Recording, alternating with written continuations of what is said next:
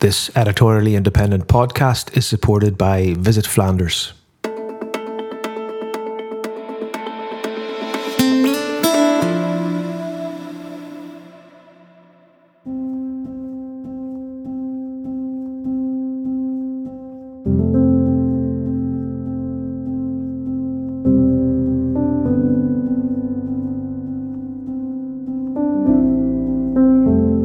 Hey guys, hope you're staying safe. You know, with COVID and lockdown and social distancing, it's hard not to let your mind wander to thinking about what it might be like when all this is over. You know, to be able to do some of the things that we took for granted before.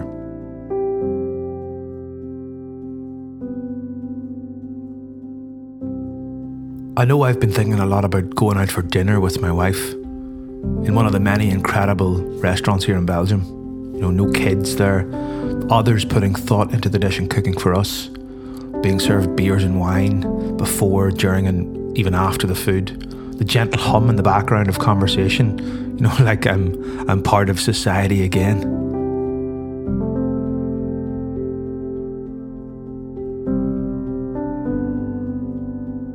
And that got me thinking about beer in restaurants in Belgium.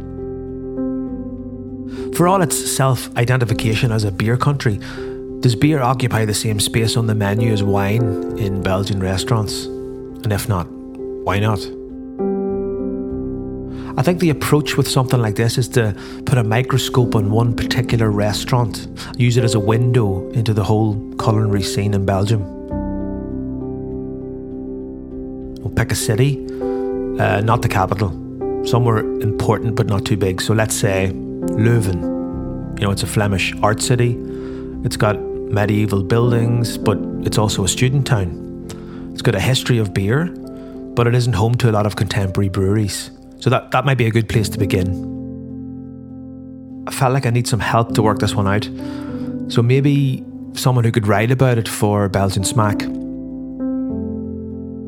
It would need to be someone who is an excellent reporter, you know, dogged, who knows how to get into rooms with what, you know, can be at times standoffish Belgians, and who can understand enough of the languages here to get people to talk. Someone who's sensitive enough to the cultural nuances of Belgian culture, but at the same time cynical and hard-nosed enough to ask the questions. And of course, someone who can write.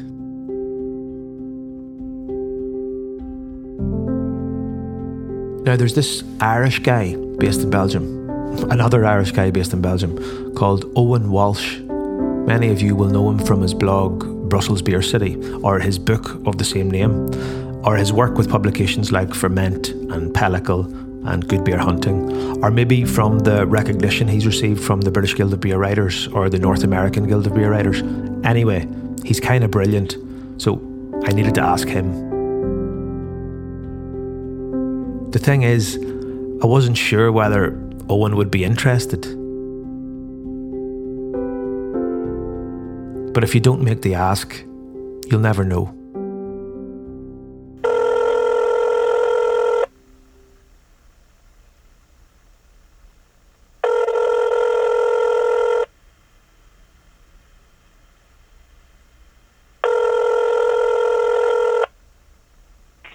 Hello. Hey, Owen, it's Brendan here from Belgian Smack. How are you getting on? Good. I have a favour to ask. Fire away. I'm kind of interested in finding out more about beer and food in Leuven. Okay. And I was wondering if you could basically go and find out what's going on over there. I think I could probably do that. How long have I got? Yeah, take a couple of weeks and visit a bunch of places, and yeah, let me know what you find out. Grand. I'll be in touch. Okay, perfect. If you need anything, just give me a call. Will do. Okay, good luck. Cheers. Bye.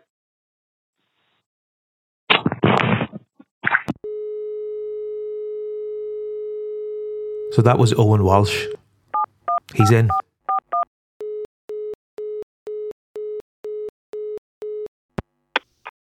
Let's do this.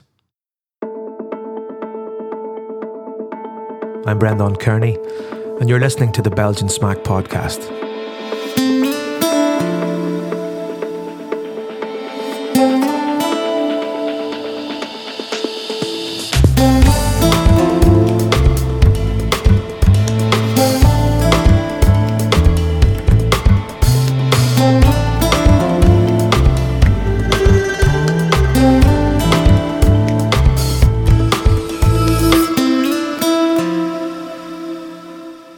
Part 1 is Wine and Dine.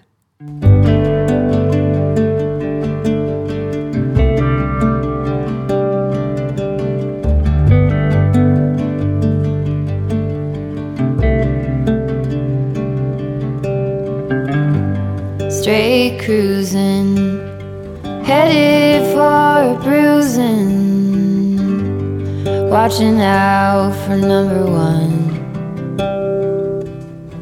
You gotta slow down and look around you, son. Today is just today and not tomorrow. Where you're going, you can rest your head. Where you're going, brightness looks big. Where you're going, truth cannot be hid. You gotta get going. Easy now. You gotta get going. Easy now. So we're going to look in particular at one restaurant. It's a restaurant called Hop Hastrobar, owned by a chef called Bram Verbeken, and that's located in Leuven. So our attention turns first to Leuven. Well, I actually lived in Leuven for one summer, a glorious summer back in 2007. Irish people might know that there is an Irish college in Leuven, like 17th century Irish college where monks used to go, and I worked there for a summer. My wife is from Leuven. So I have pretty good memories of living in the city, of going out and drinking in the city. It's quite a fun city. It's a university city, which means that especially during term time, it's got a lot of life going on. And I mean, when you were first starting to meet up with your wife, like, did you go to Leuven and meet her family and stuff and kind of explore the city that way? I actually lived with her mother, lived with her mother sounds a bit strange. I lived in her mother's house, at the time, which was interesting. It was also nice, once you get through the quiet resolve of the Flemish person, they can be quite open and welcoming to people. And also, that was probably my first exposure to Belgian beer at that time as well. I remember some quite serious hangovers, having been out on the Duvel the night before, having one too many, as I think probably every single person who's ever explored Belgian beer as a neophyte has had, those really heavy duty nights out. Yeah, so you're out drinking in Leuven. You have the kind of nascent beer experiences in Belgium. Leuven, I think, is also the home of Anheuser-Busch InBev. It's the brewery of Stella Artois, both historically and up today as well. So it's obviously a big beer town, right? Yeah, it's funny because you come into the city. Getting off the train station is right next door to the brewery. And on a brew day, the whole neighborhood smells of beer, or of wort at least, which was really interesting because coming from Cork in the south of Ireland, you have the same. It's a small university town with a couple of big breweries in there. And any time I would go into the city when I was a child, the place would always smell of, fermenting beer. And for Leuven, it's strange to see such a small city home to such a large brewery, because people in the popular conception of at least beer drinkers, AB InBev is this monster, as somebody once described Goldman Sachs, this vampire squid that has tentacles all over the world, the largest brewery in the world, run by a bunch of Brazilian venture capitalists, and to have this situated in this ancient university town, it's a bit of a disconnect, I think. And talking to Bram and obviously researching for the article, it's clear Leuven doesn't see itself as a beer city. Anyone who comes to Belgium, Leuven isn't necessarily on that Belgian beer pilgrimage. You're talking the classics, Brussels, Bruges, Ghent, the West Hook. If you're looking for saisons and you're going down south to Wallonia, I mean, Leuven is an interesting side adventure on that, but it's never going to be the centre of anyone's beer travel. And as kind of one of the historic art or Flemish cities, and somewhere that's pretty close to the capital, Brussels, it's got a good, a strong food scene. There's a lot of restaurants as well. And, given that everyone, talks about Belgium as being, a beer country, you would expect that, a lot of the restaurants would, put beer, I guess, at the center of their food offering. And I know, like, recently you've kind of, I think re-engaged, or you've become more interested in, making stuff yourself. I don't know whether it was because of the lockdown or the pandemic that you kind of got more into baking. I saw some fantastic photos on your socials of beautiful breads, and doing some sort of cooking yourself. Like, is the kind of the beer thing connected to the food thing in Leuven at all? Not really, or not historically, I don't think. I mean, Leuven is it's a very middle class city. It's the university town. Everybody's pretty well off. There's not a lot of deprivation in the city. And the food scene is to match. It's sort of, I don't want to paint in broad brushstrokes, but it's a middle class city with middle class restaurants providing middle class food. And Belgium historically, beer would not have been a part of that. You talk to old restaurateurs who have been working in beer for a long time, and they'll tell you, beer was something for the cafe. It wasn't something for the restaurant. Belgium is a huge wine drinking country. I remember hearing one time in the past that Belgium was the highest per capita consumption of cava in the world. It was basically Belgium was keeping Spain's cava industry alive. And the restaurants in Leuven and in a lot of Belgium sort of reflect that preference. Wine is something to be drunk with dinners out at the restaurant, and beer is something to be drunk in the cafe. One of the people that you spoke to who kind of has strong opinions about this, the fact that, beer isn't used maybe as much as people think it is in cuisine, was Sophie van Ratelgem. For people that don't know who she is, like what's her what does she do in Belgium, and kind of what would be her reputation?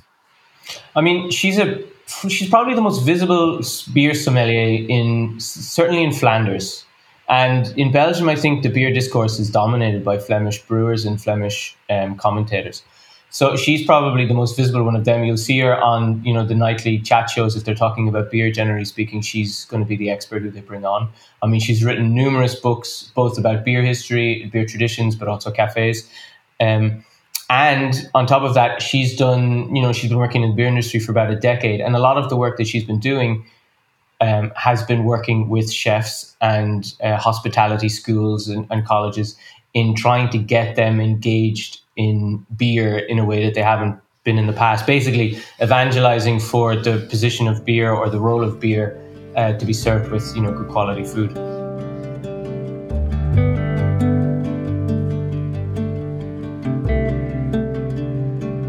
So, Sophie, you tweeted out at the beginning of the month when they made the Michelin announcements, and there was some frustration there about the kind of position of beer in the Belgian restaurant industry or community. Like, where does that come from? Where does that frustration come from? Well, a lot of frustration, actually.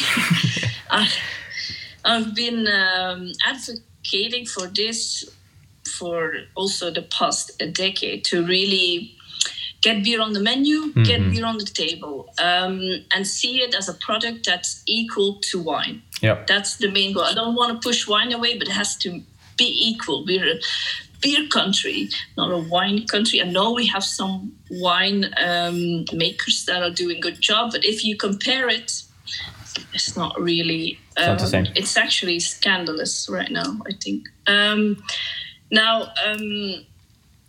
My... how you say it? My motto in life is always when you get aggravated or frustrated, do something about it and don't complain about it. And that's not always possible, but I tried with beer and food. I had contact with Humio, also reached out to Michelin. I have worked with several restaurants, and I actually started out with working with restaurants in Dubai and the States before I got close to home, because here in Belgium they weren't ready for that. So now I can do this work, but it's still slowly but surely, and getting it into the media and getting into on social media into the public eye. But it's really, really difficult, and it doesn't help that Romeo and Michelin doesn't, when they judge a restaurant, that they don't judge the beer as they do the wine. Romeo once reached out to me as well as to give me a list of beer places, and I said that first of all, the list is constantly changing. And second of all, you could also judge beer as you judge wine, only in a different way. And I offered to help to work it out, but didn't happen. So where's that reluctance coming from then? Like, what's the barrier that's preventing Belgian chefs from really getting engaged with the beer culture?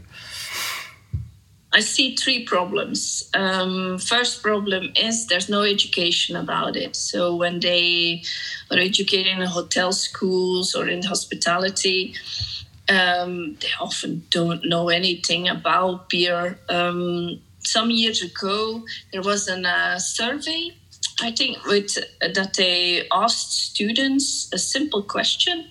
Why is red wine red and white wine white? And why is dark beer dark and blonde beer blonde?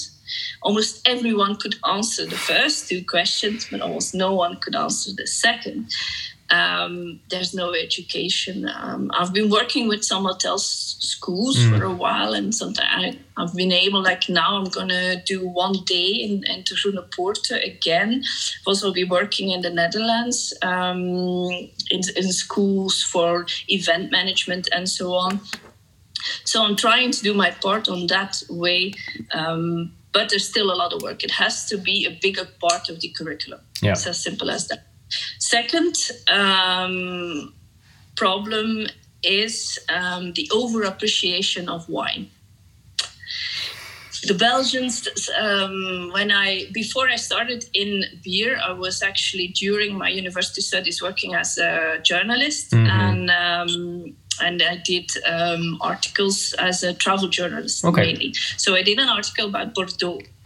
And in Bordeaux, it was mentioned that if they wouldn't have the Belgians, it would be far less that they sold. And that really gives you an idea how much the Belgian people love their wines. And it's a habit that's difficult to crack. Yeah. So it's not only the sommeliers that push it, it's also the consumer who's... No. And the last thing is price. There's, but I don't agree with that. I have, I do workshops, start a beer for the hospitality industry that really tackles that. You can make money with beer. It's bullshit that you can't. You can. But you have to keep some things in mind. First of all, you don't serve a simple Pilsner or Duvel, the well-known brands. You have to create an experience and let them discover beautiful beers that have a complexity that match the dishes. Yeah. Second of all, you have to give the explanation like a sommelier does for the wine. If you go to restaurants now that are doing their best, often you don't get an explanation. You just get the beer and you're glad you just got the beer. But the explanation is blah, blah, blah. Yeah. It's often a disaster. Hop Gastrobar is amazing, but they're the exception. Yeah. And often I hear people raving in the bureau, wow, we have several restaurants who are doing the best. Great. And now the rest. because I don't agree that it's good to have more than 70% that doesn't serve you beer like they should. Yeah. So, but price-wise, you can really tackle that. I've developed many menus, also many price settings, and you can make money as a restaurateur. The thing is, if you want to steal from people, I say, and by doing 5 times the price or even more, you won't be able to do this with beer. But isn't that a good thing? Yeah. And I mean, you know, after banging away at it, do you get a sense that that there are chefs that are more interested in this than there were in the past? Or yes. Yeah. Yes, there are more chefs interested because I get more mails and questions also. And like when we do a workshop on a fair that's meant for the hospitality industry, like Horeca Expo, but even Chef Expo. Before there wasn't a lot of interest, and now it's always packed with chefs and restaurants. So they are interested, and it's good. And the only way it's going to change is when consumers are asking more for beer. That's the only way it's going to change, I think. And that's the thing. With this pandemic, I think we will come back, and the brewers will come back, but they will need the support of. They will need local support. People will have to order beers of their brewers in bars, but also in the restaurants. Stop sipping these French wines and choose a local brewer, because they need it and they deserve it.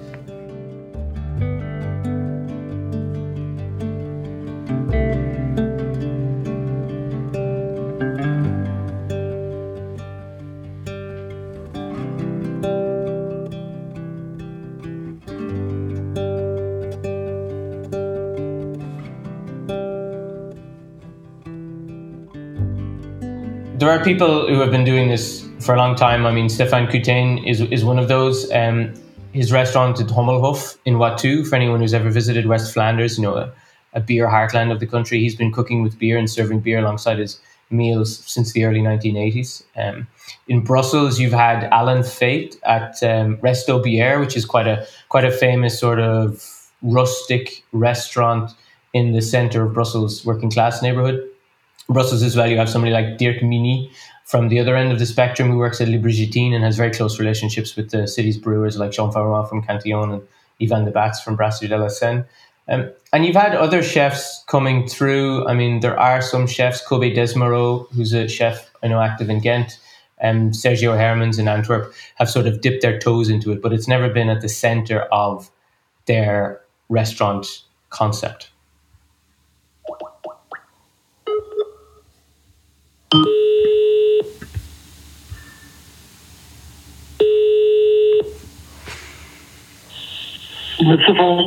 Hi, Stefan. It's Owen here. Hi. How are you? I'm good. How are you doing? Yeah, thank you. Here, Owen's talking to Stefan Kutain, a beer chef who for 40 years or so has run a well-known beer restaurant called the Hommelhof. The problem was not only with the people, with the clients of the restaurants, but there was also a problem with the brewers. The brewers didn't believe in beer in restaurants. But now the times are changed and people don't go anymore so much more to cafes, and so they have to find another selling point.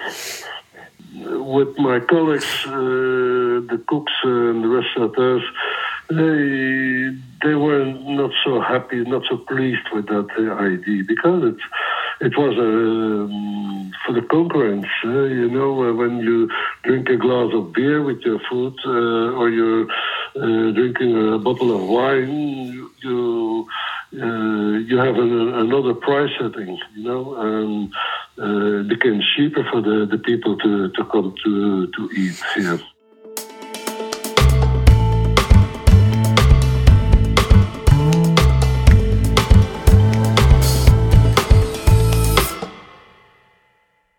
Part 2. Bistronomy.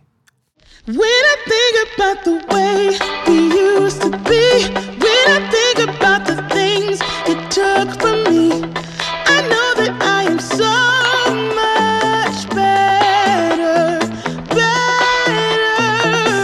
When I look at what I've done now that we're apart, when I look at what I've won, I've come so far. I know I'm so much better off, and baby, you don't belong. And, one of the people that is putting it at the center of the restaurant concept, and, it's even there in the name of the restaurant and, in kind of the food and the pairings, is Hop Gastrobar, which is owned and run by a guy called Bram Verbeken. So, for people that don't know that place, I've never been there, I've never heard of it. Like, how would you describe the type of place that it is to them? It's quite a modern establishment. So it's located in the outskirts of Leuven, at the base, actually, of the old Artois brewery, the old 20th century brewery, which has since been supplanted by a more modern facility in the Canal District, which is sort of an area right in the middle of urban redevelopment. So lots of new apartment buildings, lots of new restaurants, lots of new other kind of hospitality places. It's quite a simple restaurant layout, quite an open one. Bram, as a chef and as a restaurateur, his vision is always he wants to be close with his customers. So he's got an open kitchen. You can see what they're doing. It's a pretty small dining room, so it's quite cozy. It's quite small. And what he's doing there really is that Bram's vision is of presenting good quality, unheralded Belgian ingredients that maybe don't get the same kind of kudos or have the same kind of cultural cachet as other cuisine, paired then alongside sort of the best of what you would call, or what I called in my article for Belgian Smack, sort of new wave Belgian brewing. So new breweries that have emerged over the last 15, 20 years that are sort of reinterpreting or advancing beyond the sort of typical Belgian attitudes to brewing and tastes. We're at Hop Gastrobar. It's like a restaurant, but not in a very traditional way. Here in Leuven, at the Vaartkom. Here's Owen meeting Bram Verbeken, the owner and chef at the Hop Gastrobar in Leuven. Which is actually, maybe but it's like an old industrial site, which has been developed for much apartments, of course, but also some small businesses, and also we have some horeca, some restaurants, some bars around here. But it's actually a little piece of Leuven, which I invested in a long time ago, a couple of years ago. I said that's the place to be, and so now we're also thinking about changing the environment here. So it's going to be like a really cool place. It's already a cool place, but now it's like a little bit rough. It's going to be refined over the next couple of years, and then it's going to be a really nice place to be. So you've been here for 3 years then? Yeah. So next week it's Hop's birthday, so we're open for 3 years. Open is not really correct, so but 3 years. The restaurant is open. I've been working on the plan like for 5 years now, so or longer, but yeah. But the restaurant actually opened 3 years.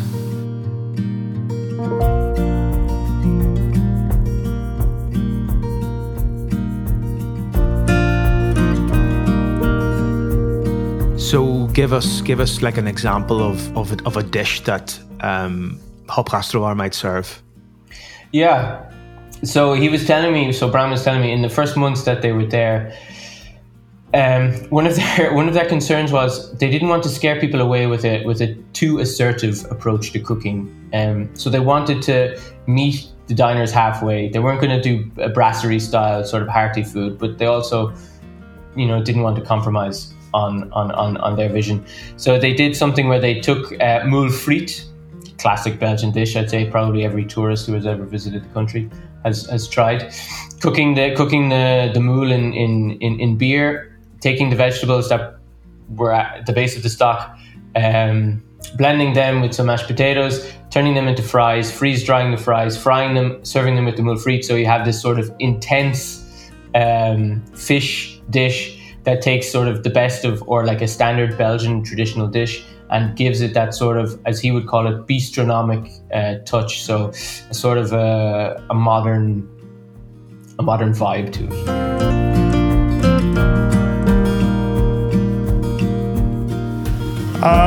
So the bistronomy concept is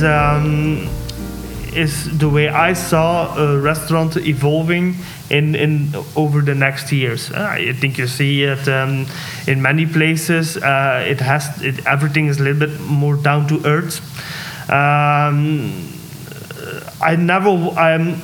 I've been a cook all my life, so that's all I do.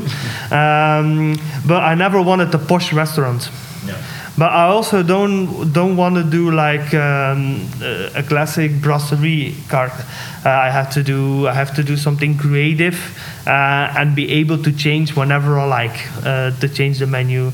So that's where we come in the middle of the bistronomy, where you can do something creative, and then in just a chill setting, a little bit.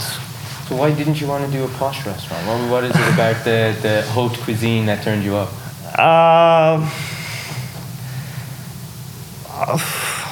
It doesn't turn me off. It's just not my interest. Yeah. I really enjoy eating in a really fancy restaurant, and also there the style of service and the style of food has changed enormously. So it's not like there's something wrong with a posh restaurant.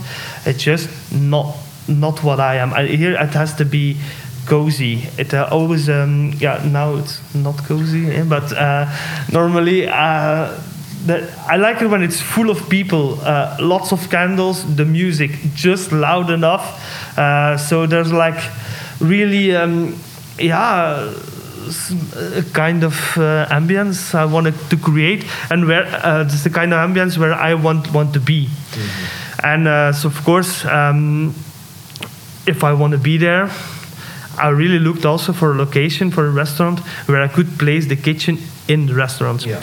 Because if you're in some narrow building and you're all in the back or in the basement in the kitchen, you don't experience it yourself. So voila. So here I'm always in with the kitchen in the restaurant, and it has to be cozy. Yeah. And if you wanna have a lunch or dinner on flip flops in the summer, or you just if some people are eating here and they see some friends passing by and they have a seat to drink a glass, everything has to be possible. Yeah. But at the same time, you have to have a real restaurant experience towards food and drinks. And what is that real restaurant experience? How would you describe that for Hop then? Something you don't cook at home. Yeah. I think that is, I don't cook like an everyday meal at home. Some products with terroir, so which is their just not chicken, or it's really some thought about it, and then brought in a fun way for you, so you can really enjoy the dinner or lunch without any worries, without any. It also doesn't have to be complicated, so it just has to be very tasteful. You talk about terroir, and I know, having done some prep for the interview, that like Belgian terroir and Belgian produce is really important for you as a chef, and also as a concept for the restaurant. Yeah. If you have a really nice Belgian product, I think you have to choose that one. It's not like there's beautiful products all over the world, but it's like,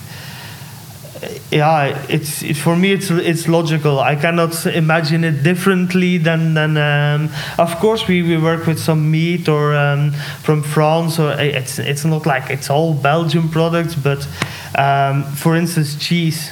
So we always say like the French have the best cheeses in the world. Well, it's partly true, but we also have a really nice variety of lesser known cheeses here in Belgium. So if like now, so the beginning of this month I was in Ardennes, and I always go there shopping cheese, and then I taste like everything. So we discovered a new one. New for me, it's not new cheese, but we didn't have yet. And then I call Van Tricht, who does the cheeses for us, and I say, yeah, you have that? Ah, yes, I know. Well, maybe we'll take it. And if he doesn't take it, I get it myself. It's like if it's now we have still lots of some old cheese from the area around Spa, which is vacuum. We can keep it for a long time. So then I buy a whole wheel of cheese if I'm in the Ardennes, and then I bring it back. So I really like to put Belgium produce in the spotlight, just because people sometimes forget about it. You're after having set up Hop, but let's rewind a little bit. I mean, you went to cookery school, you started working in a couple of different restaurants, and then your first like big, or at least the longest position you had was at Zarsa, which is another restaurant just up the road. Yeah. What was the impulse for you after working there for a good long time to say, I want to do my own thing? Actually, Zarsa, I ended up there by incident. So because I'm not from Leuven myself, but my wife comes from the neighborhood here, so we bought a house. I quit my job back for where we lived then, and then I just came to Leuven, and you just buy a house, you need a job. So, but luckily, if you're a chef, it's not that difficult to find a job. So I ended up there, and after a couple of years, I was also head chef there, and then I had a really nice chance to experience what is possible and what is in me and what we can, what I wanted to do for cooking. But after a while, I think it's more like. Not that I didn't like working there anymore, but I think what I really wanted to do wasn't there. So I really started Hop from the perspective of a chef, and I want to do this. And I also want to be able to make my own decisions on all levels. Yeah. So what was it that was missing from Zarsa then? Just, I think, the entrepreneurship. I think I really like doing that. So, and it's not only when it, because now business is good, but I also had some difficulties here in the beginning to start up within the right permissions, and I already quitted my job, and then I worked at other restaurants as a freelance chef. So it's not like always been it always comes from itself, and nothing comes from itself. You always have to work for it, but just that freedom of wanting if be able to do what you want to do at any time, and really set out a new concept and a new kind of restaurant. Yeah. That must have been a very stressful period for you then, making the leap into the unknown, having your experience as a chef, but maybe not as running your own place, and then that interim period where, as you said, you're freelancing. Like, that must have been an anxious time. Yes. Yes and no. It's really difficult. So the beginning when you saw I quit my job, and then you saw this is going to be like 1 year delay. You have some what did I do now? But I think that is just that is what I mean by freedom. If you have a problem, you're free to you have to solve it yourself, but you you really can do that if you just I think it's always important if you run a restaurant or any business, you always have to be positive. Of course, sometimes you have something what you were not expecting, and you have one day to be sad about it, and then you just look for a solution, and on a positive way.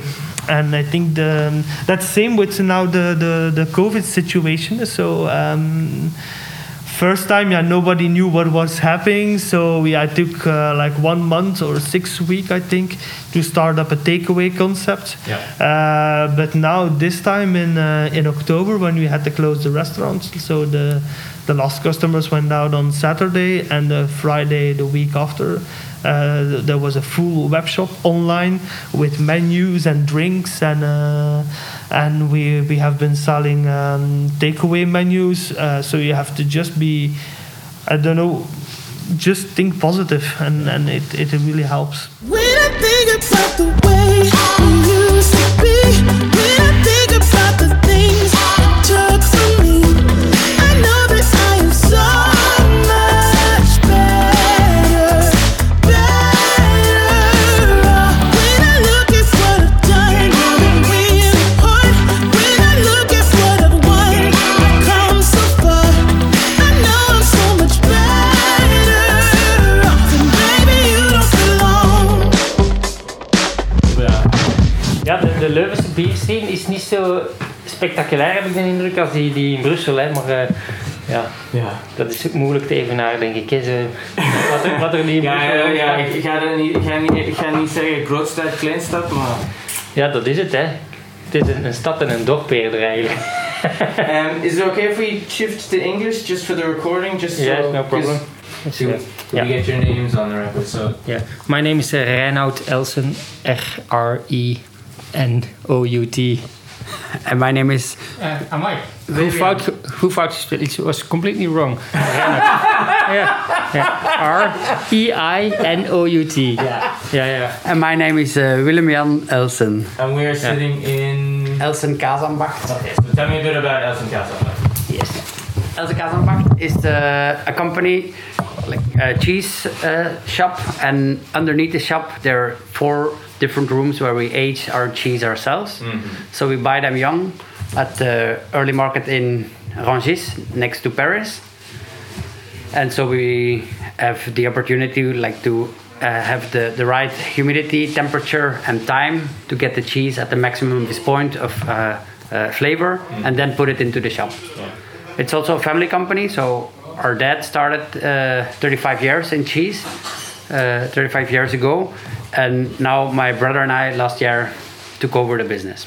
Another person or business that you spoke to was the Elsen brothers, which kind of also shine a light a little bit on another part of food culture in Leuven. So who are the Elsen brothers, and what's their game? Yeah, I mean, as somebody who doesn't live in the city, what I really wanted to do was get a sense of what the food culture in Leuven was by talking to somebody who'd been involved in it. And Reinout and Willem-Jan are brothers. Elsen is their surname. And they work in Elsen Kazanbacht, which is a cheesemongers in the centre of town and sort of the central food kind of district. Their father, about 30 years ago, set up the cheesemongers shop on the Mechelse in Leuven. And what sets them apart is that they age and mature their cheese in a series of cellar basements, maturing rooms underground underneath the cheese shop. And they're one of the few cheesemongers or cheese shops in Belgium who in fact do that. So, they put a lot of thought and a lot of care into the cheese that they're doing. They work with a lot of restaurants in the city. They provide their cheeses to several restaurants, one of which Bram at Hop Gastrobar would have worked with. And, it was good to chat with them to get a sense of what the sort of food values or what the Belgian food scene, what the Leuven food scene is all about. What's important, what people are looking for, what works, what doesn't. And really what they said was, as we were talking previously, people in Leuven expect a certain quality. And there's a small network of independent food producers of food shops in the city centre who kind of stand up to that quality. They would have considered them one as Elsen providing cheese.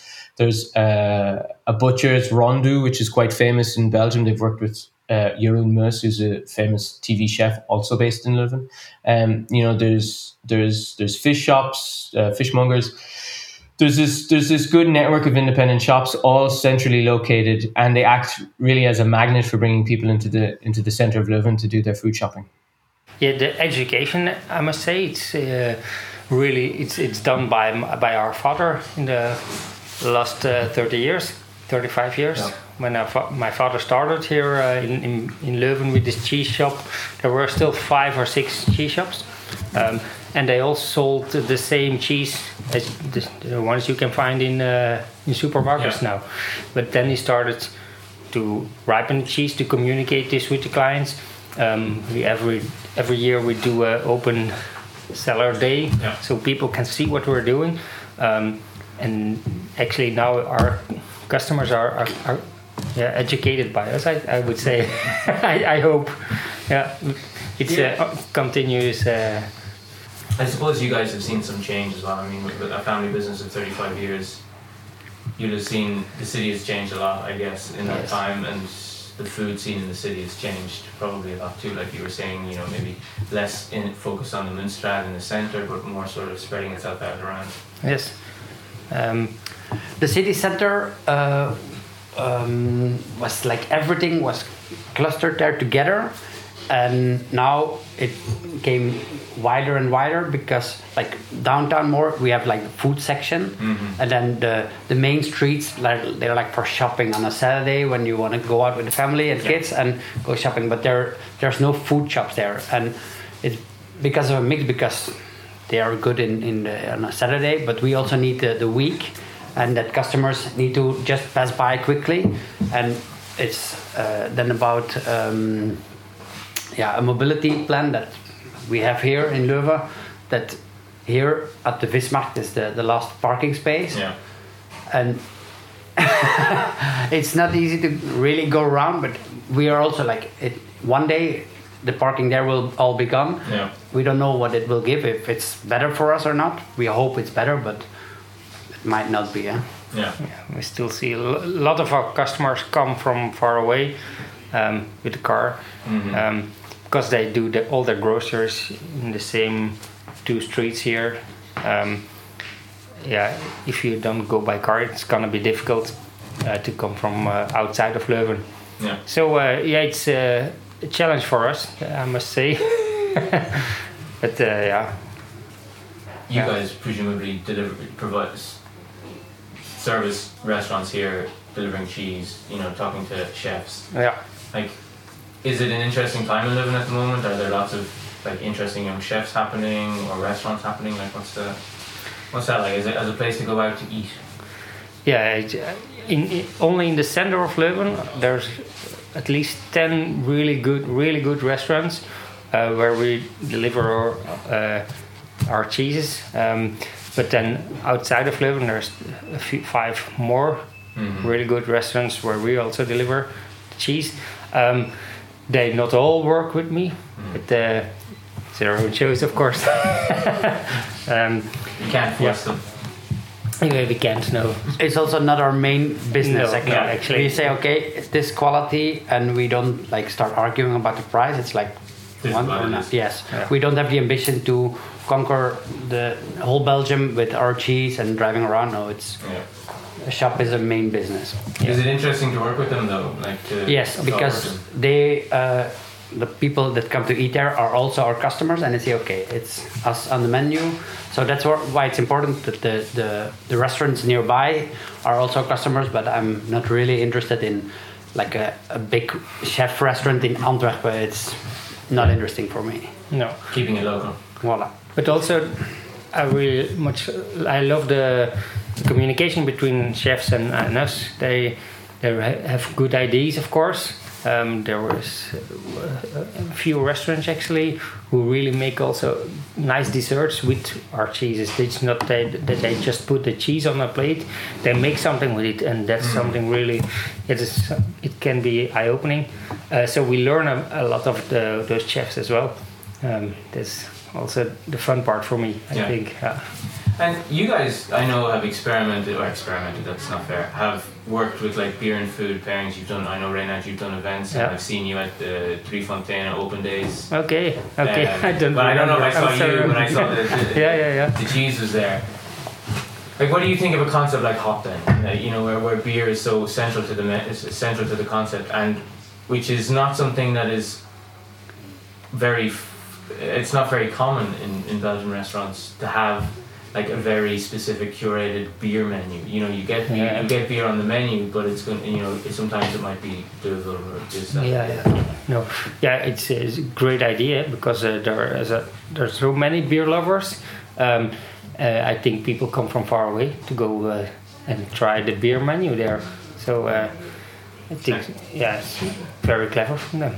And for you guys, is that something you enjoy doing as well right now? Because I know, I know you love good wine and you love good beer too. Like, is that something fun to be able to like mix and match the different beers that you enjoy drinking? And we every year we have a food and hops event here in Leuven, and it's one of my favorite. It's actually we do a lot of workshops there. Cheese and beer pairing, and then of course people can buy some cheese there, and it's also always a very good cooperation between the brewers and us. It's also the same shops that are here like downtown with good food. Then they try to do something to pair it with the beer. So they all give the workshops there. It's a nice venture. Do you like pushing the boundaries a little bit, putting more interesting flavors in front of beer drinkers who are maybe used to something more conventional? Yeah, that's what I always do. I try the more extreme flavors because beer is so wide ranged. You can go so many different directions in beer. That's also what makes it so incredibly fun to combine with cheese, because in cheese you also have so many different flavors, and you can find really explosions. Very, very interesting combinations that you never thought of before. It's I'm a big fan of Geus, so if I can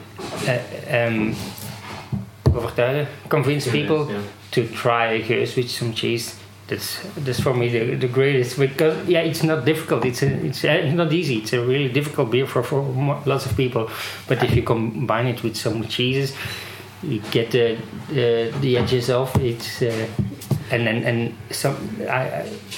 then most of the times I get really from these people. Oh, it's really good combination. I will try some Geus as well at home, and then it's for me. Then it's. I thought you were going to say that you like the stout and the IPAs the most. Yeah, combinations. In combinations with cheese, there's really wonderful combinations. But for me, the nicest moments are when people learn to appreciate Geus, one of my favorite beers, and that's good if you do it in combination with cheese, because Geus on its own it's more difficult. What about you? I'm more into the IPAs actually. I like it a lot, and also in combinations with the fruitiness. It can be more combined with more cheese, I think. So it's not true. The Geus, I think it's more difficult. And also for me, when you get it right, it's really right.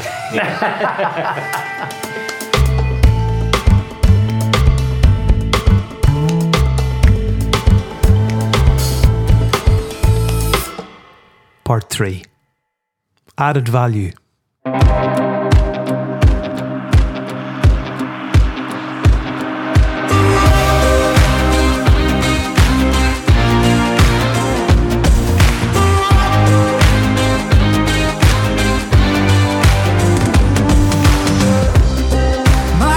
Have never been clearer.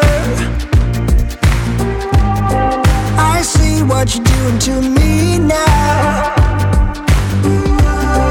They lie, they steal, they fooled us. Deep down I probably knew this. I think I will be holding on to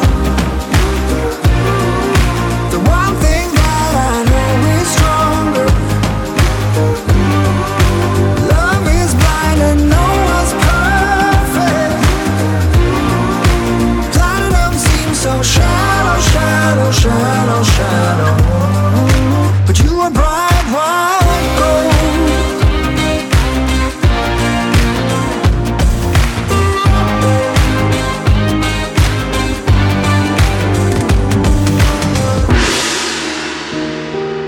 we're back with Bram.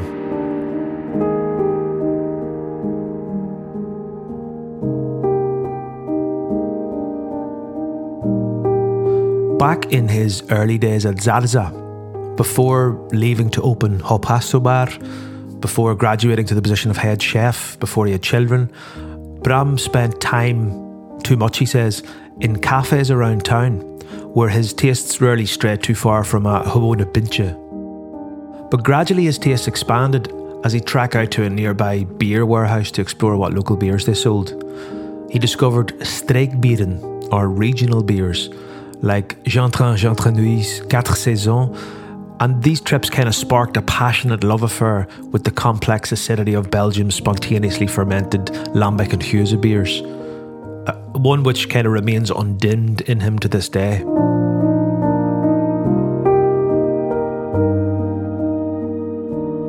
Bram wasn't the only one waking up to what the region's brewers were doing.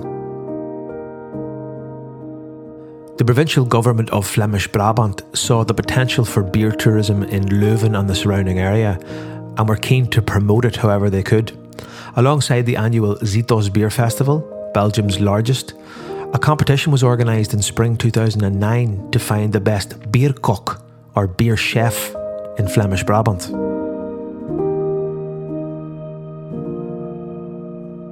The organisers of the Bierkok competition were looking for a chef that would cook an innovative and modern dish with beer as the main ingredient. Starter, main, dessert didn't really matter, so long as the beer the chefs used came from the region. Bram hadn't cooked much with beer up to that point, but they had experimented with it a little bit, and the competition's no stoofvlees rule suggested that they might be open to something a little bit different. So Bram got working on a dish and pairing that he thought might stand a chance of winning. He didn't realise it at the time, but he was forming an approach that would shape his attitude to cooking for the next decade. More assertive beer flavours, combined with a deceptively simple interpretation of Belgian kitchen standards. And then the competition to do a beer dish really translated it into the kitchen. Actually we was there in the competition with my former chef, and then we went first and second. So from the competition, and then the boss there in the restaurant. So what did you cook? It was like a terrine with black pudding and apples and cherry beer. Okay. So more traditional, but I think the difficulty of cooking with beer is so in the end product on the plate you still taste the beer, and therein so like a sour cherry beer from Driefontein or so you really taste it in the end. Yeah. So that was why I chose that kind of beer. And then the boss there said, so now you're a beer chef, we have to have a beer menu. Okay, but we never did a beer menu, it was like something completely new. Yeah. And then we started cooking with beer. So there I really did a lot of cooking with beer because I was not in charge of the selection of the beers they were serving. So that is, I could make some suggestions, but it's always and that is what I mean with you have the control of all the levels. So, and that is where it started. Now, actually, I don't use much beer in the dishes, but we like to serve them with the dishes. It's not that it's not good to put it inside, but if you have somebody in the restaurant who has a gluten intolerance, you can start all over with your menu. Yeah. So sometimes it's tricky. Yeah, and it's not like it's once in a month. It's you have it. I have lots of people coming in and say I don't eat gluten. Okay, if all the dishes have beer inside, it's So putting that menu together at Zarza, was there anyone you were looking to, like, who was already doing that, to take inspiration from, or were you really just like experimenting with like what you thought worked, what you enjoyed yourself? I think more the second thing. So it's like it all went a little bit naturally. I think everything we did was was a huge success. So you really have to. It was more like a trial error kind of thing. So some things worked, some things didn't work. Of course, you read some books about beer and even the combination, but I think. Yeah, in that day, that kind of literature was really traditional. So if you have stoofvlees, stew or that, you can drink that with it. But we didn't make that, so what are we gonna drink with it? Huh? Yeah. But in the end, it's interesting to taste and to start to discover what is possible to combination, and so you also know what's working and what's definitely not working, and then. I think for beer and food combination, there's such a variety of beers nowadays. It's really hard to choose, so you have to look a little bit for your own kind of combination. I think I don't think this is one dish. There's one combination. So I'm fond of sour beers, and you will find that on the beer list. But it doesn't mean we don't have anything else. But in general, in food and drink combination, I mean non-alcoholic wine or beer, I always find it important that what you drink with it refreshes.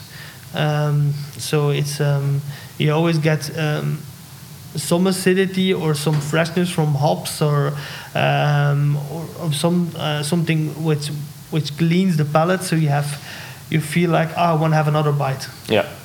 And do you start off with I want to make this, so I'm going to go and find a beer that I know is going to be good and can match it, or have you had the experience of I've tried a beer and I think, oh, that could actually, if we paired that could be a nice pairing?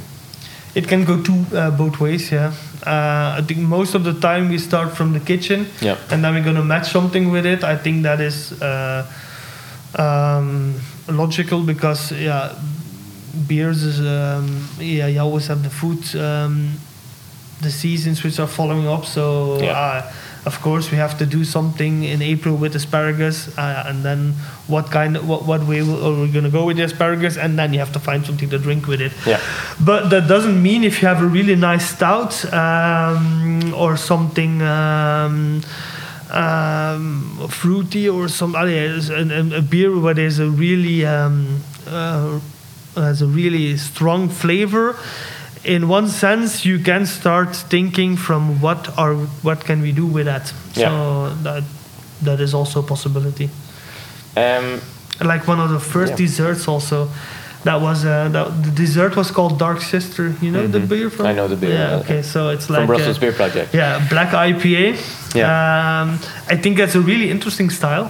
Black IPA. Not many people drink it, I think, but it's. And then we really made a dessert which we called it after the beer, and just we had the tasting notes of the beer, and then we put that in the dessert. So we had some pear with bergamot, so you have some citrusy.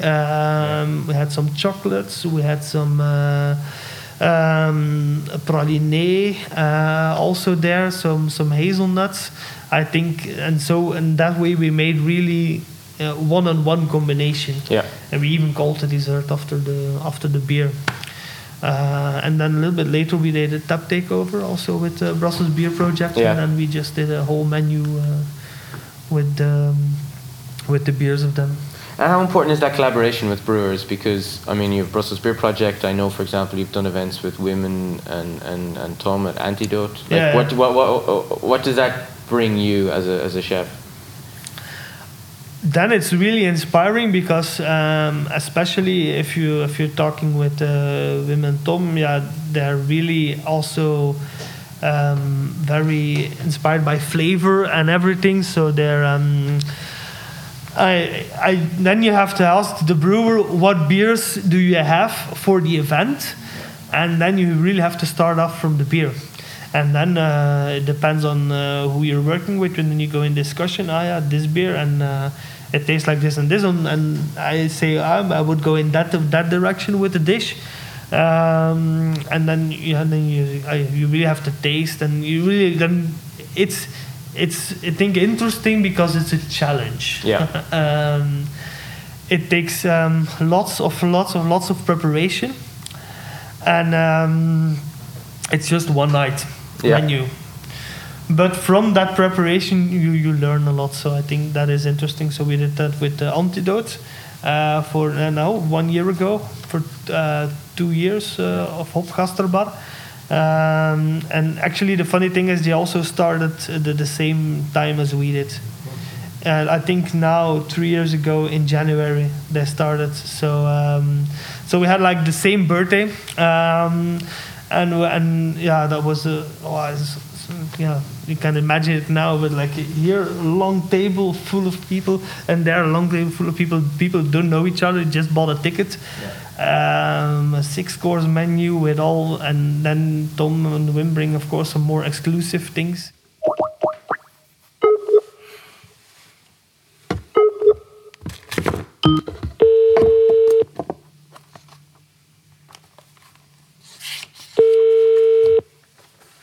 Hello. Hi, Tom. How are you?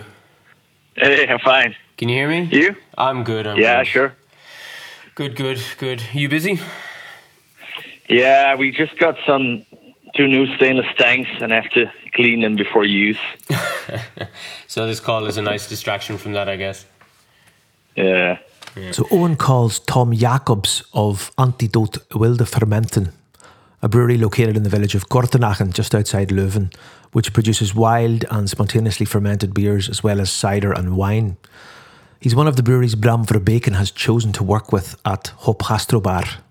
We never get into contact with restaurants ourselves, so I've been always a bit slow on that. But I don't know, Bram, like very early on, he heard about us.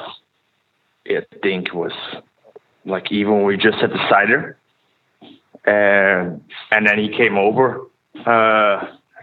Like a sunny afternoon, I remember we tasted the ciders, and he was enthusiastic about working with that because it's just 30-minute drive from here, and the restaurant that he had was pretty new, so he wanted to focus on mainly the beers, of course, and so he was working on his the beers he had to offer in his restaurant. And from the first days, we worked together. The interesting thing he said to me was that you guys started more or less around the same time. Yeah. And it was interesting for him then to celebrate. I know you celebrated, or he celebrated the birthday of the restaurant with the tasting evening with you guys. Yeah. What was that like to put together? Like, is that something maybe just tell me a little bit about that. Yeah, I think it was for 2 years. 2 years of Hopgastrobar, and we were also I think that was just 2 years after our first brew or so. Yeah. And that was a really good night. I think we had like 6 or 7 beers with the same amount of dishes. And I think before he came over just to see what was available for the beers, because we always have like different beers every season, and then he made some tryouts with the beers before. Mostly I don't really intervene, so when a restaurant wants to do some pairing, I just say what we have available, and then it's totally up to them. I trusted them, so it's very easy actually to work together like that. Yeah, for us it's because we have now the membership system, which means like 50% of all the beers are for the members. Yeah. But like I don't like, actually, that's why at first we didn't want to do a membership thing, because I hate all kind of club logic.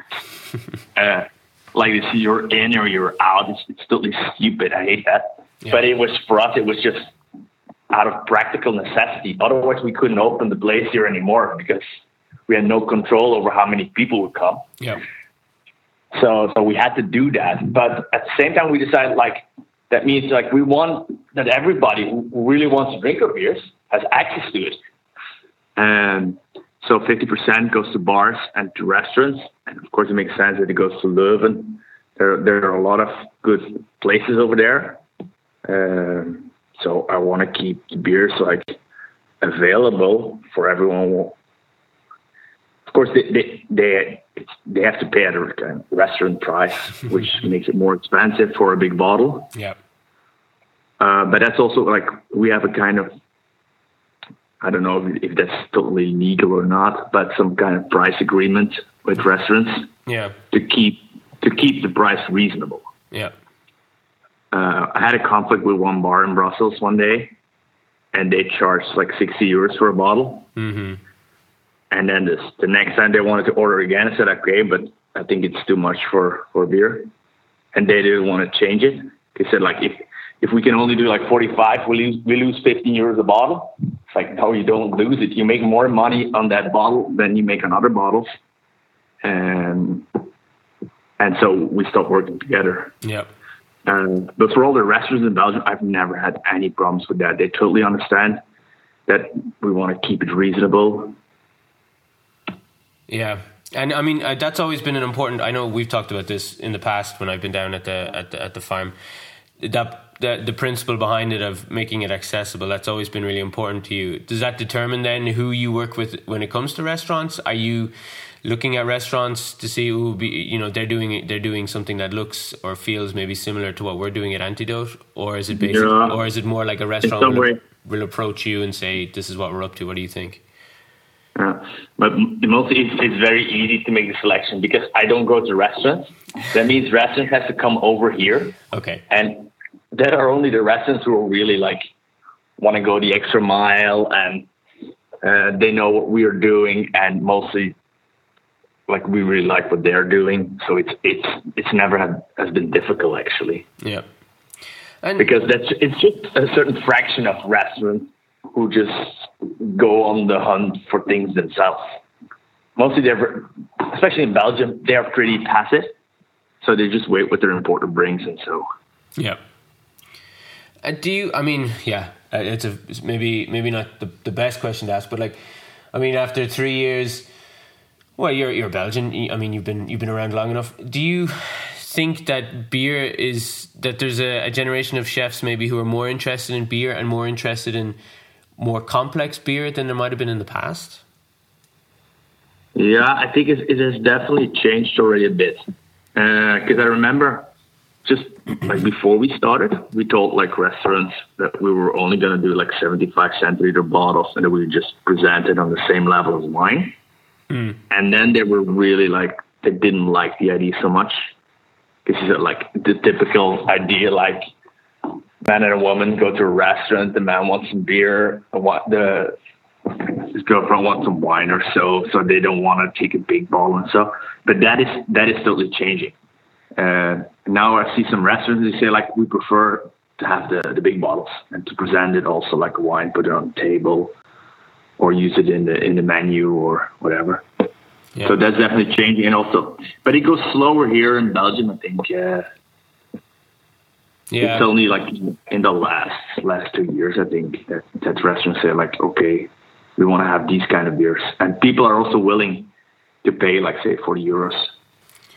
Yeah, was it interesting then to see the reactions of people who would have come to the tasting that you guys did for the second birthday to kind of present to them another side of beer or complex flavors that maybe not everybody associates with beer because they have, as you said, Belgian drinkers can be sometimes a little conservative. Was it interesting to see the reactions and to see people sort of putting it together in their minds that beer is something that has as much value in that kind of setting as wine? Yeah, I think like for the audience there, I think most people already knew us. There were a lot of like brands and supporters. So they weren't really struck. But I remember I was sitting next to a guy that Bram invited. He was a culinary journalist for the Tijd. Yeah. And he had like no idea that beer could be something like this. He totally had no idea. And he's a culinary journalist. Yeah. Well, that must have been fun then to see his reaction. Yeah, sure. Yeah. Because he started like, I don't drink beer or so. But it's mostly with say the wine drinkers. Yeah. Like sometimes at a festival or so, I often go to wine festivals, so I put up some bottles in my backpack or so. Like many of these people say, like, no, I don't drink beer. And then I said, like, oh, but maybe just have a taste. And then it's something funny. Or they have no idea. I don't say what I'm pouring. Because we also mix it up with cider and grapes. And so I did think they're drinking wine. Yeah. And then you do the big reveal at the end to say, aha. It's just grains. Yeah.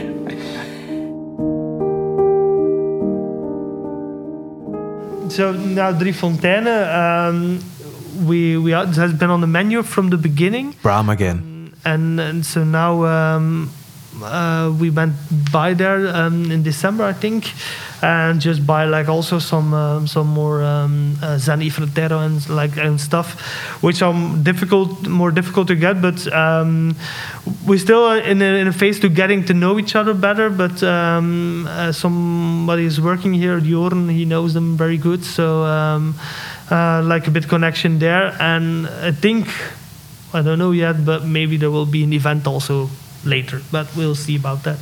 If it's all but if you want to do an event, it has to be very, very busy inside the restaurant, and so for the moment, another brewery that's features on his menu is Drie Fonteinen, and they're kind of a brewery that also have an acidic offering.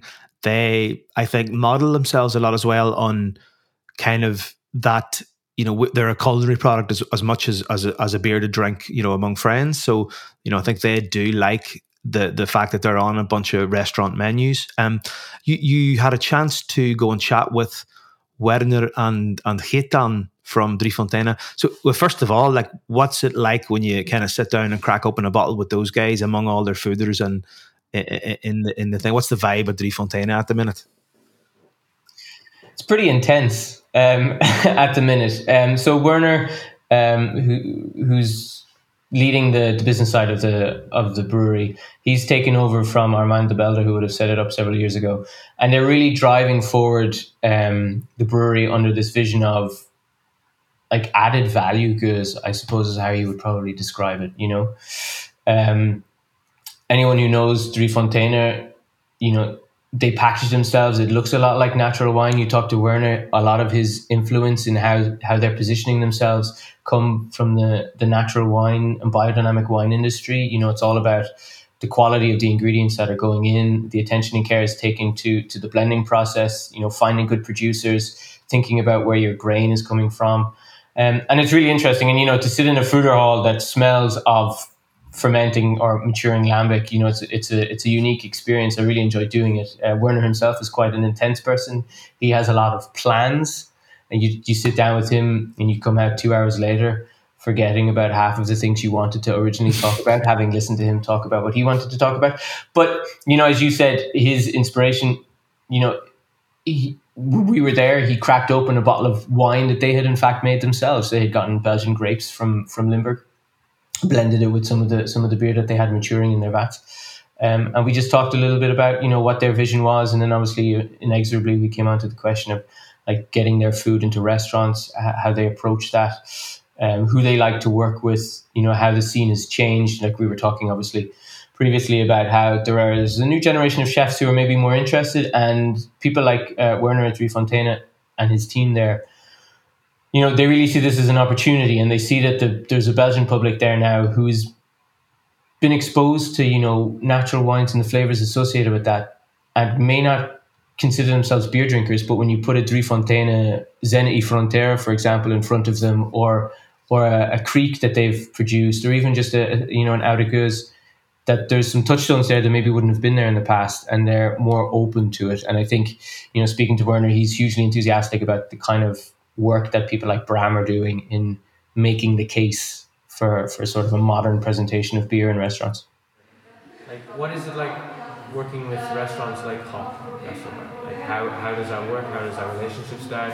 Do you have a relationship, or do you think that's... Gaëtan, do you want to chime in? De relatie met Hop. Gast erbij in Leuven. Zet er u even bij. I will get some wine. So here we join Owen at the Driefonteinen Brewery and Blendery in the Lambic-Odrome in the village of Lot in Flemish Brabant. He's talking to the managing director of Driefonteinen, Werner van Obergen, and to Gaëtan Klaas, the sales guy. Hi. Can you say your name? Gaëtan. I'm doing sales for Driefonteinen. Yeah. So the partnership with Hop, Westerbar. Tell me about how that got started, what you guys think, how it works. Well, I think it's logical that we ended up working together with them. I think they're doing a fine job, of course, in positioning finer gastronomy with and pairing it, of course, with finer beers. Until now, we haven't really done an event, etc. It's more timing and especially COVID that interfered, as you say. But they are serving our beers. They've been here quite a few times, and with their Christmas and New Year's Eve dinners takeaway, of course, that they did. They were able to buy some special beers of ours to go, more limited beers that they paired with, of course, with their courses. And so it's definitely a nicer partnership, and in the future, whenever COVID lets us to, we'll definitely do some nice events together. And in general, we see that the Leuven gastronomy scene and fine dining, natural wine, etc. is really booming. If you compare it. Maybe you can tell me a bit more about that then. What's changing in Leuven? Like, what do you see? Well, we see that there are some very cool restaurants, Bistro Brutal, what we call, are popping up. If you compare it to, let's say, 10 years ago, that perhaps wasn't really the case. So it's very cool to see that they have their focus on local beers and if possible wines as well. So there's a very vibrant atmosphere there when it comes to gastronomy. That's really cool to see.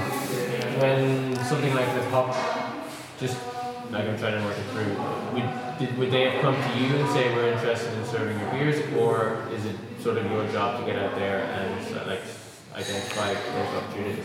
Well, so particularly for Hop, they came to us, and that's in general how it goes at Driefonteinen. To be honest, I'm the only one in charge for the sales in Belgium and the rest of the world. So for example, I do not have a company car or whatever that I go out there and sell our beers. It's all directed from here. And but we see more and more of these cool restaurants reaching out to us to work together with, and that's one of the next steps.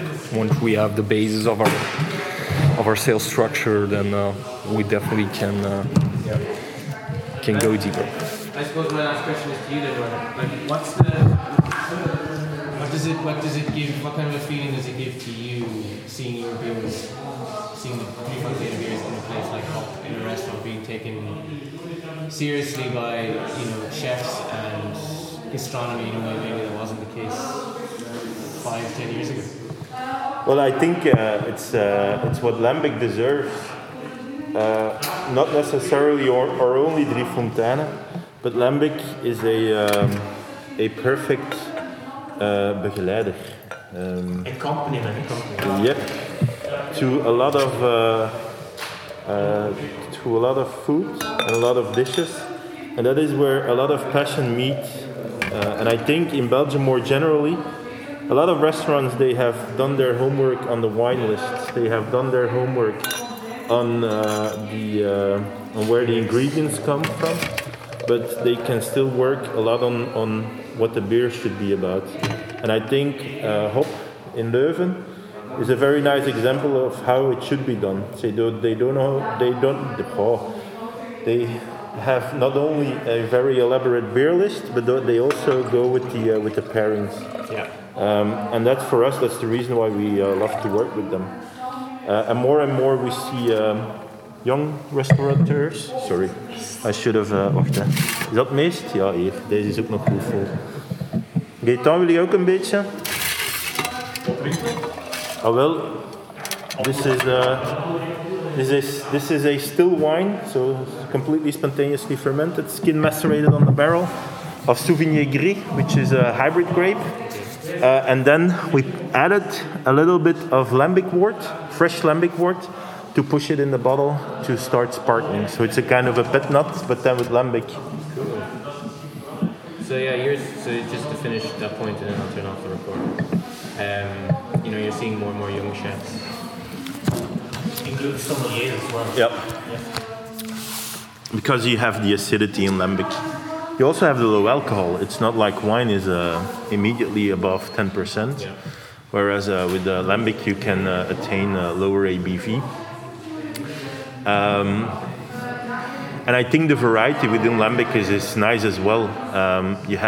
Typically you have your Geuze, but also a lot of fruit. One of the things that we have enjoyed with the amuse-gueuze, for example, that was done, was a piece of very outspoken game. I think it was pigeon, if I'm not mistaken, or pheasant, with a highly intense creek, and that worked very well. And I think it's because of the overlap with wine that more and more sommeliers and young chefs find Drie Fonteinen and Geuze in general.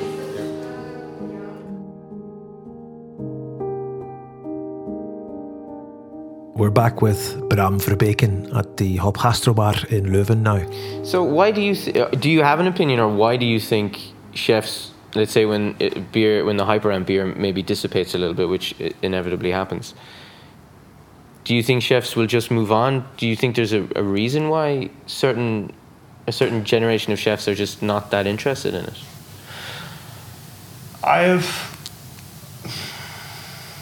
I think there have always been people interested. So, for instance, you have the chef Guy van Kateren, you know him. So it's like it's from the older days. But I did an internship there when I was in high school. So and he was the one cooking with beer, serving beer with the dishes. Mm-hmm. I speak now 25 years. I think 20 years ago, something like that. He was doing it, and he was doing it just. It wasn't hip. It wasn't cool, and people then just drank expensive Bordeaux bottles with lots of wood in it. So, and he was serving sour beers. Yeah. So, I think it's always been there, and it will always be there. It's just something. If you're really passionate about it, you will keep doing it. And just like everything in the food scene. Which is like more like fashion. Some things come, something go. There always is a little bit that sticks. Yeah. And I think with beer it's going to be the same.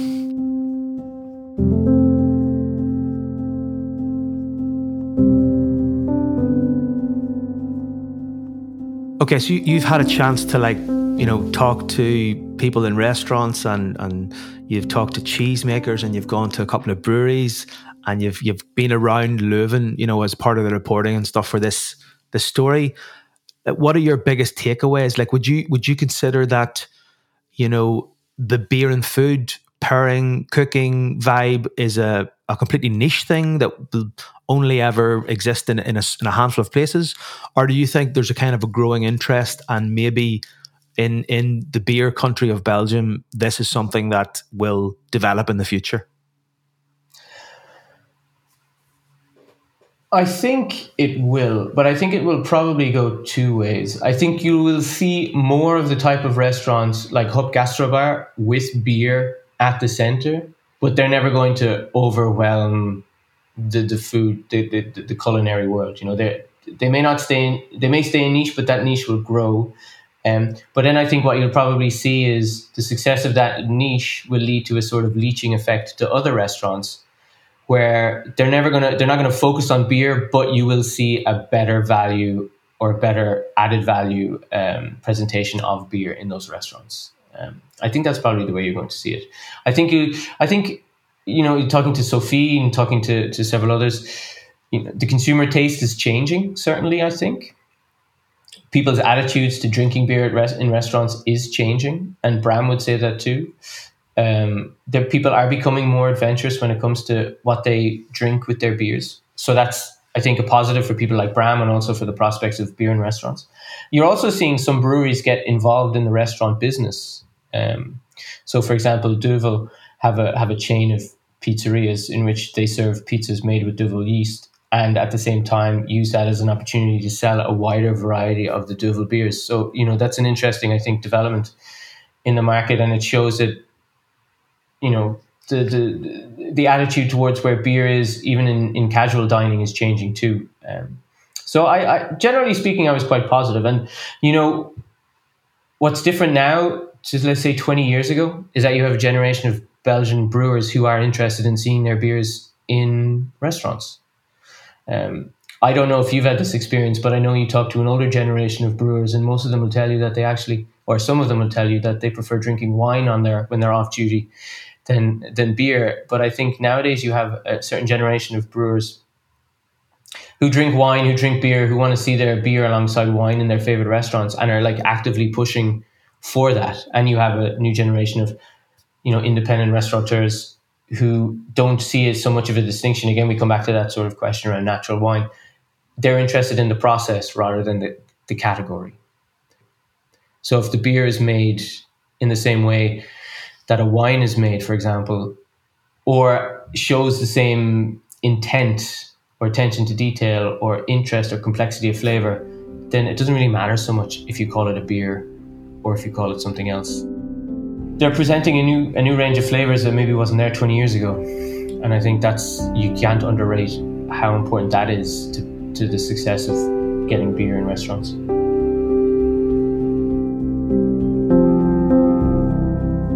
So attitudes are changing. Beer might just be able to sit beside wine on the table in Belgium.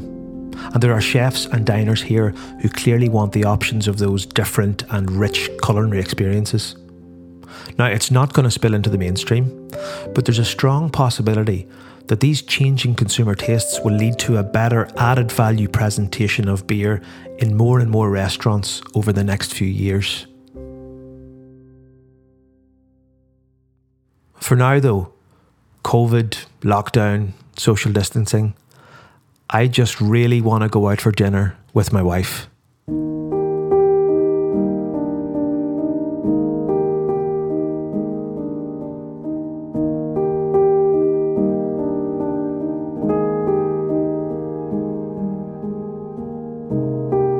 I want to say a huge thanks to Owen Walsh for all the work he did in co-producing this podcast. If you get a chance, you should check out his blog and podcast, buy his book, and look into his other work. You'll find him at Brussels Beer City and at Owen Walsh on most platforms. He's brilliant. Thank you also to Visit Flanders for their support in producing this podcast. And once again, thanks to you. Sometimes this feels very one way, this format, but we receive so many nice messages from you guys that it spurs us on to continue working to find these stories and report them out. We know there's a bunch of stuff vying for your attention in your inbox and on your phone, and we don't take it for granted that you take the time to engage with our longer form stories. As always, it would be great if you could leave a review in your podcast app because it helps us get found, and maybe also recommend it to someone that you think might enjoy it.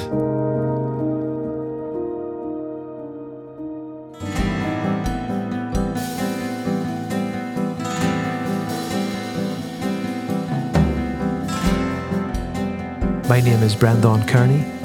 This has been the Belgian Smack Podcast. Until next time, love what you do.